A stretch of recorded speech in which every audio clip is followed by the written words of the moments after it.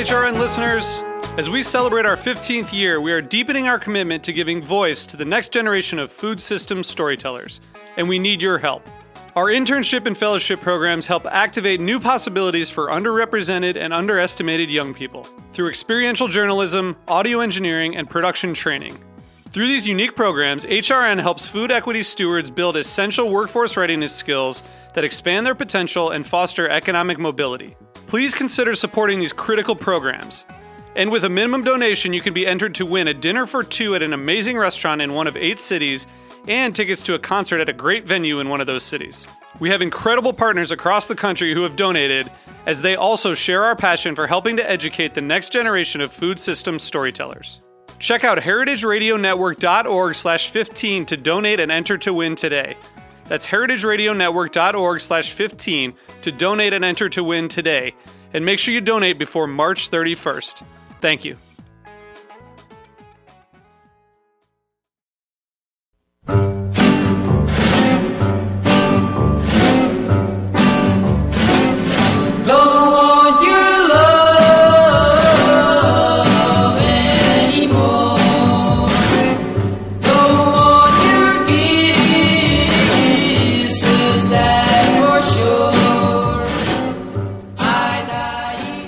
Hey, it's Let's Eat In on Heritage Radio Network. I'm your host, Cathy. And Heritage Radio Network today is brought to you by Fairway Market, like no other market, fairwaymarket.com. And we're here at Roberta's, as usual, because that's where Heritage Radio Network is based. It's so funny. Don't Want Your Love. I don't know why. That's kind of a downer of a song, isn't it? Yeah. It's not really like the happiest love song of all time. Every door that closes is an opportunity for another door to open. So. There's a silver lining to every cloud. That is true, but it has my name in it. As last week's guest, Mark Bittman, noted, he was like, or a lot of people know it. They're like, "Hey, that's Cathy. I love that song." I'm like, "Yeah, I do too," because it has my name. Anyway, these guys. I don't know if there's any songs about Peter. Oh, there's got to be some. And Noah. Mine's just embarrassing. Oh, really? What's yours? It's about Noah's Ark. Oh, Noah. Wait. I don't remember how it goes. How does it go? Noah, row your boat ashore. There's that too. There you go. So, okay, we have... Hallelujah. Now I'm thinking. Yeah. Okay, so Noah Berland is here today. Thanks for coming. You're welcome. He is a fabulous cook, collaborator in the kitchen of all sorts of foods, dishes. Lately, he's been on quite a bit of a croissant kick and all sorts of breads. And he's just a terrific foodie, I guess. Is that okay? Is it calling you that? I don't know. Labels, no matter what, aren't the nicest thing, I think, sometimes, but... yeah, that's fine. Okay. I won't complain. He's turning out to be quite a good jerk, too. Not as good of a jerk as you are. So the other jerk here is Peter Freeman, Petey. Petey's had a really exciting couple weeks. For the last year or so, I've kind of witnessed this from, seeing the first stages of trying to get this old pharmacy in Carroll Gardens turned into a vibrant new pharmacy with an F. Brooklyn Pharmacy and Soda Fountain has been Petey's dream for a while. And lo and behold, it is now really Brooklyn Pharmacy and Soda Fountain. Yeah, it's Yay! on the windows. It's all over the place on Henry and Zackett. You got to see it. It's opening soon to much fanfare. It looks beautiful. It's going to have old-fashioned, soda fountain, egg creams, which is Petey's specialty, and milkshakes, really good, quality farm fresh foods. You already got some local artisanal food stuff up there. Tell me a little bit more about egg creams, because this is something that I think will bewilder. Either you love it or you're like, huh? And I was kind of like, huh, at first.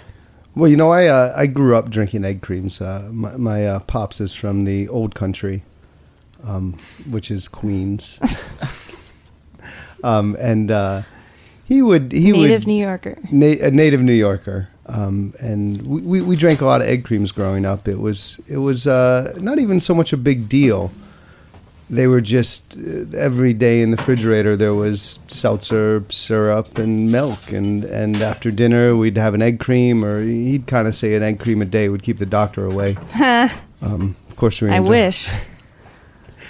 So it was this thing that I had with my dad, and I just kind of felt like every kid had this connection with egg creams, especially New Yorkers or folks from Brooklyn. You're also a native New Yorker, Brooklyner. So this is something you grew up with? Yeah, I grew up drinking egg creams all the time. And you'd make it at home? Yeah, or? we used to buy, jars of Fox's You Bet. You used to be able to send in the cap to a jar of Fox's You Bet and like $1. What if somebody broke out a Hershey's chocolate syrup? That's not a real egg well just so you know, Fox's You Bet is made in Brooklyn. Yeah. And it's the same family, the Fox family. They still own it, and they still operate it, and they still make the syrup. So the idea is that if it's not from Brooklyn, like it's not a Brooklyn egg cream, so you can use other syrups, but you might get laughed off the block.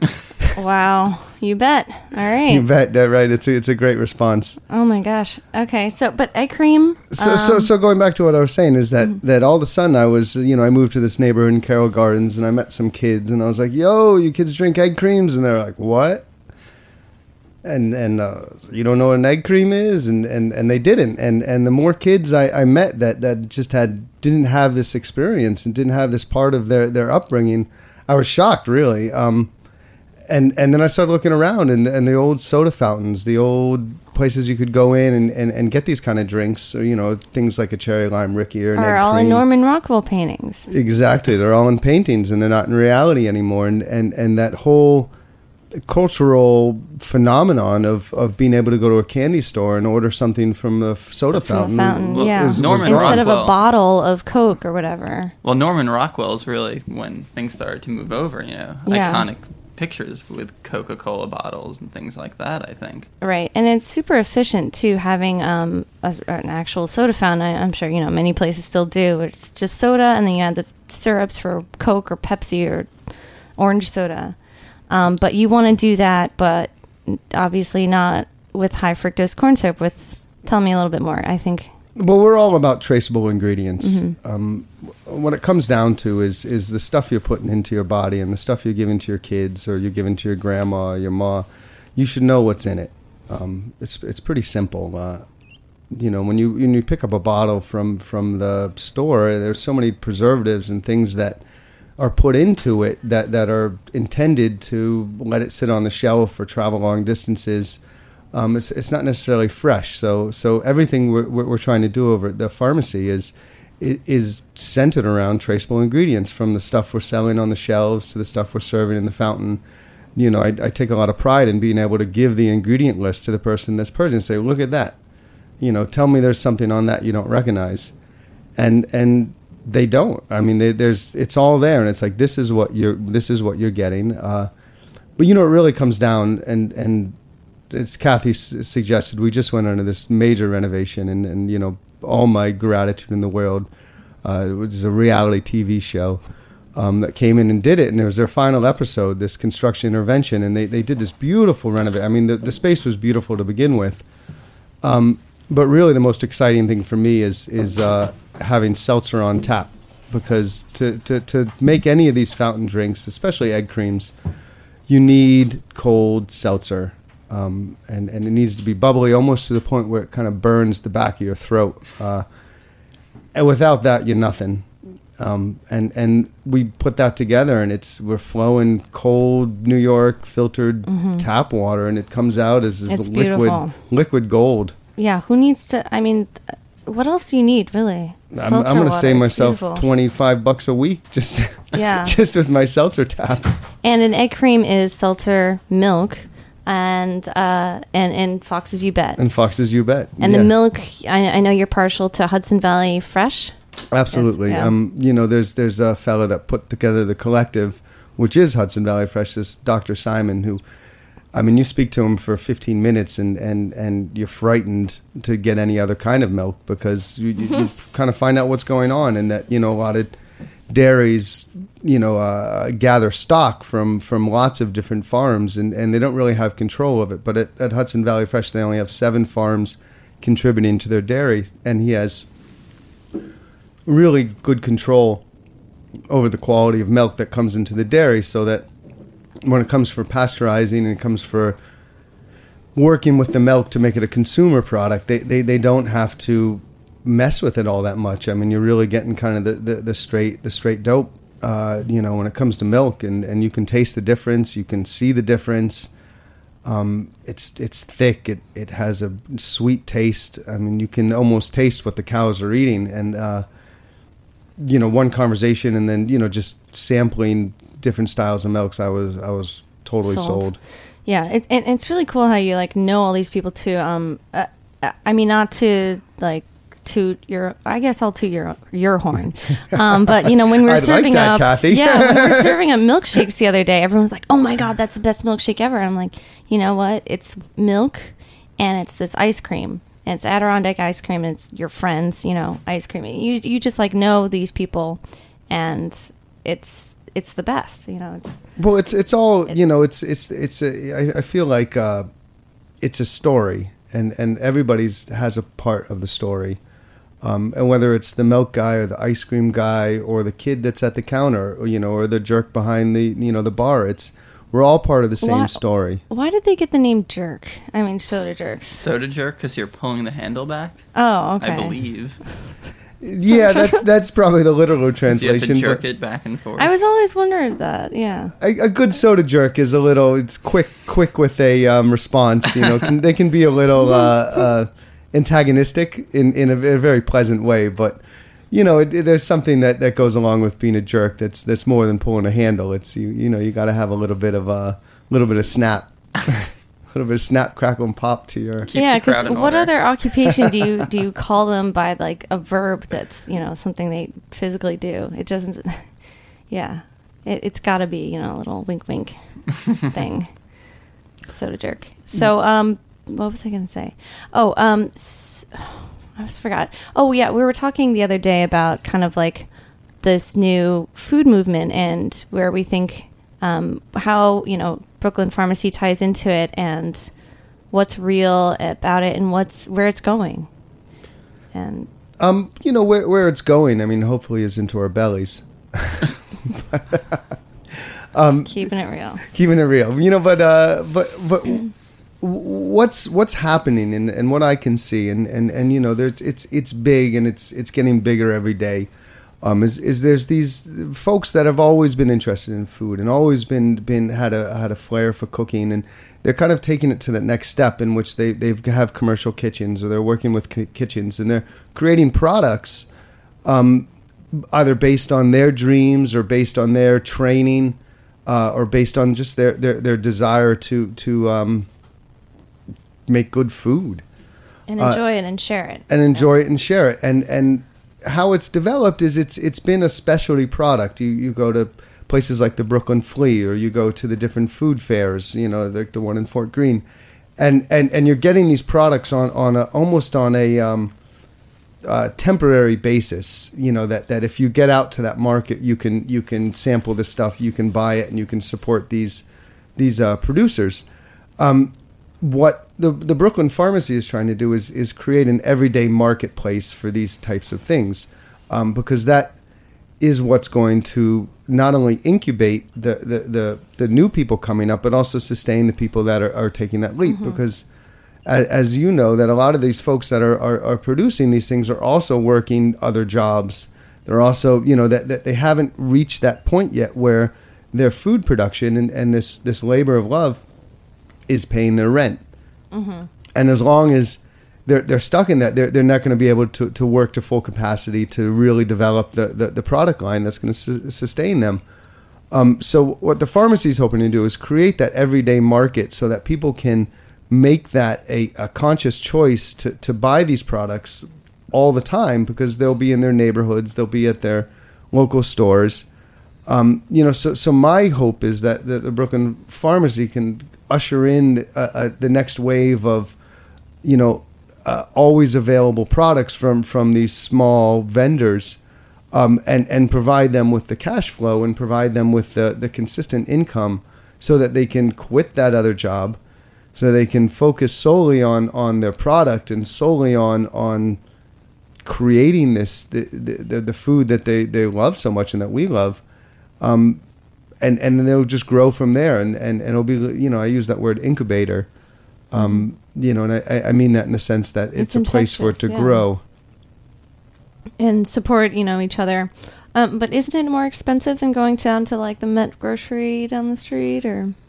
And that's a good point. It's something that befuddles me, because in my eyes, I things should be less expensive if they're made local, because you're not working with a distributor, you're not transporting it thousands of miles, and I sometimes I get confused when I see certain products being shipped from great distances being almost half the price of stuff that are made a little while, a few blocks away. So I'm hoping that we can figure out a system in which things become affordable, because I really it scares me that because we've decided and we've figured out that there's bad stuff in mass-produced foods, and there's stuff that you don't want to give your kids and you don't want to eat yourself. So we have new stuff. We have these products that are made out of traceable ingredients, made out of quality products, but the cost is makes it harder to afford that. So it's forcing people, even though they know that it's not the best option, to buy the less expensive thing, and so it almost becomes almost like exclusive, right, to those that have money. And I'd love to get to the point where and then I understand that when you're producing something at such a high level that there is cost associated with that. But if we could find some sort of middle ground where we're working with natural ingredients and at the same time creating price points that are affordable to everyday people, so it's not exclusive, so it's not a classist thing. I think that's the goal, and I could sense that was the goal. Whenever I suggest a local food maker, you're like, can they make me something that's less than $5? I'm like, I don't know. We'll see. But on that note of shopping, Noah picked out a song. I don't know why anybody else didn't pick it before. Do you want to tell everyone what it is? It's The Clash, Lost in the Supermarket. Let's hear it. We'll be right back.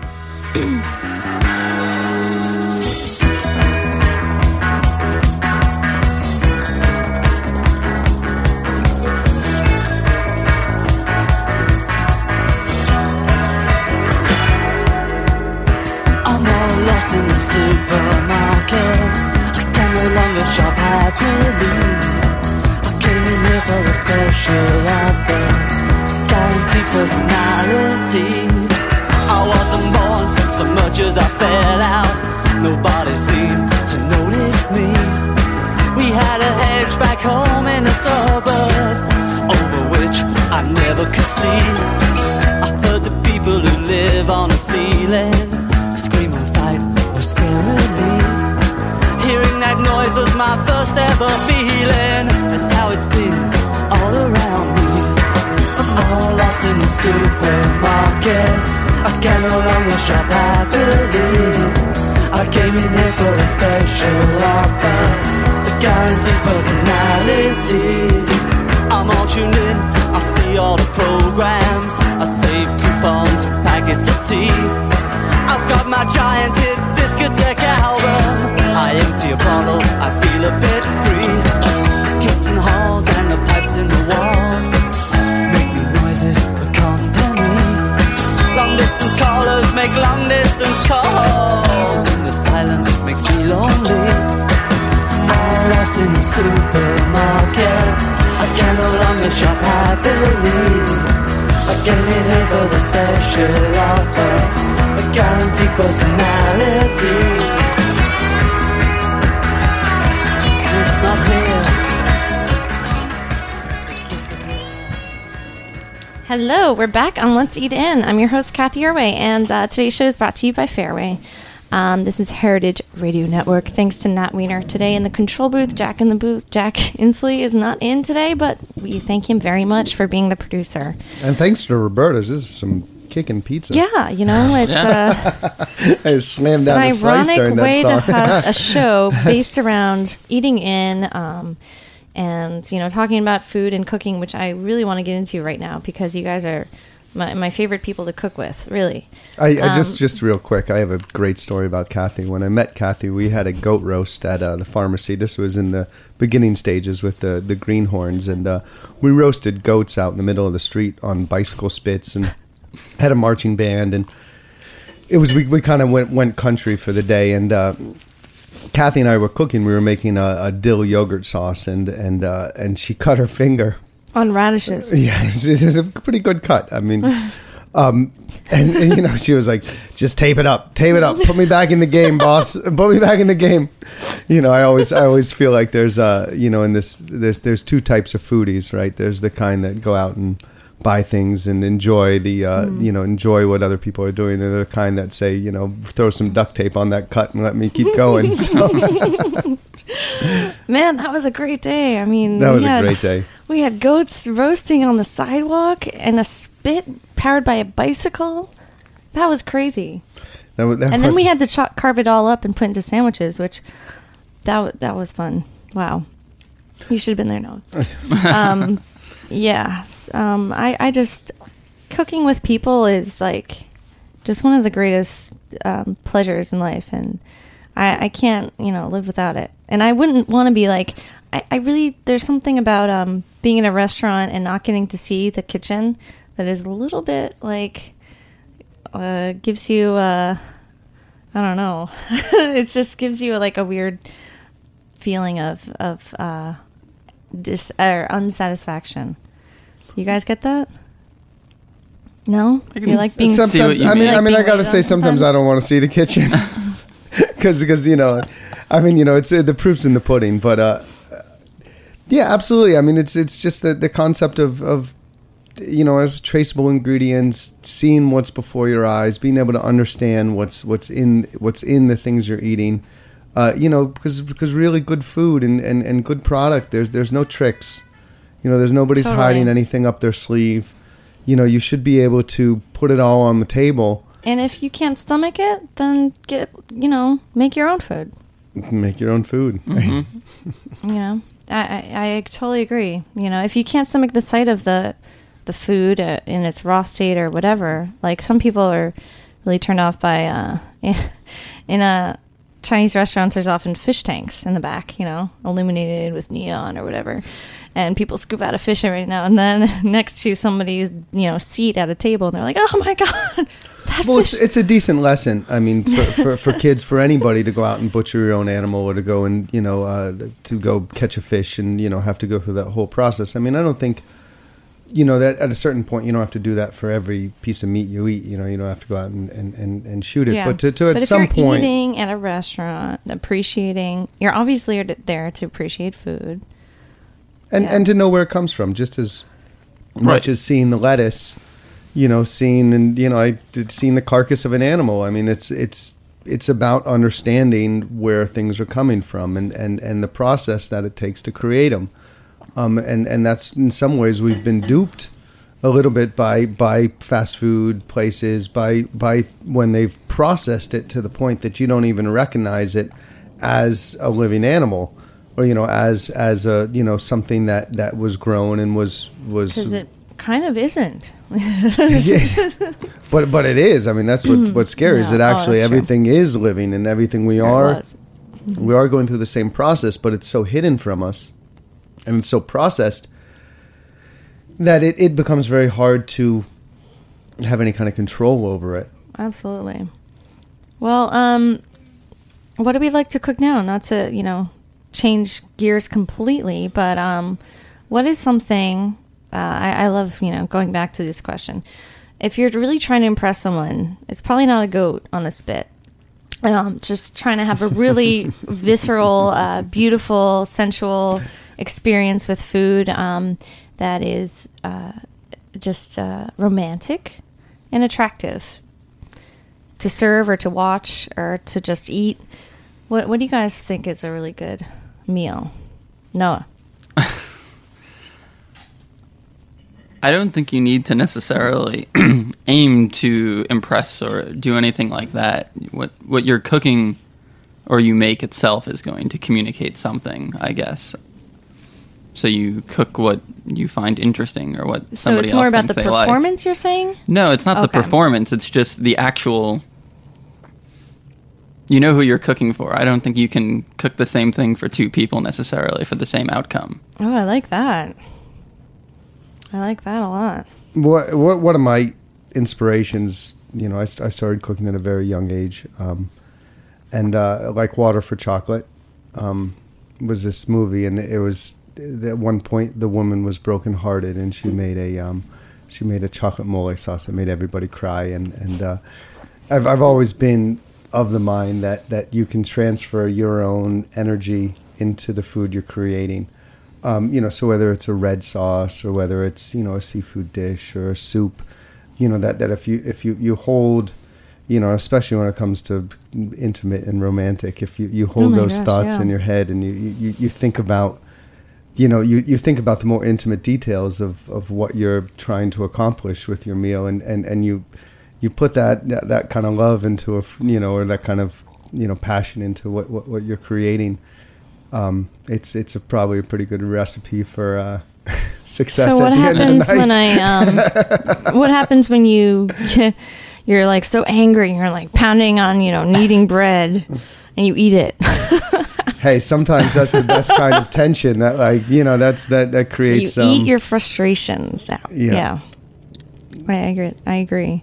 Swallow it. Any specific things you guys are interested in cooking right now or find particularly fun? Right now it's truffles and croissants, I guess. Truffles and croissants, I guess. See, that's hot right there. Yes, connoisseur. Why? It was a challenge. Yeah, I guess I don't want to, do just the same thing, and you have to learn something, you need to challenge yourself, and you get the most understanding of how to do it by doing it. Mm-hmm. I agree.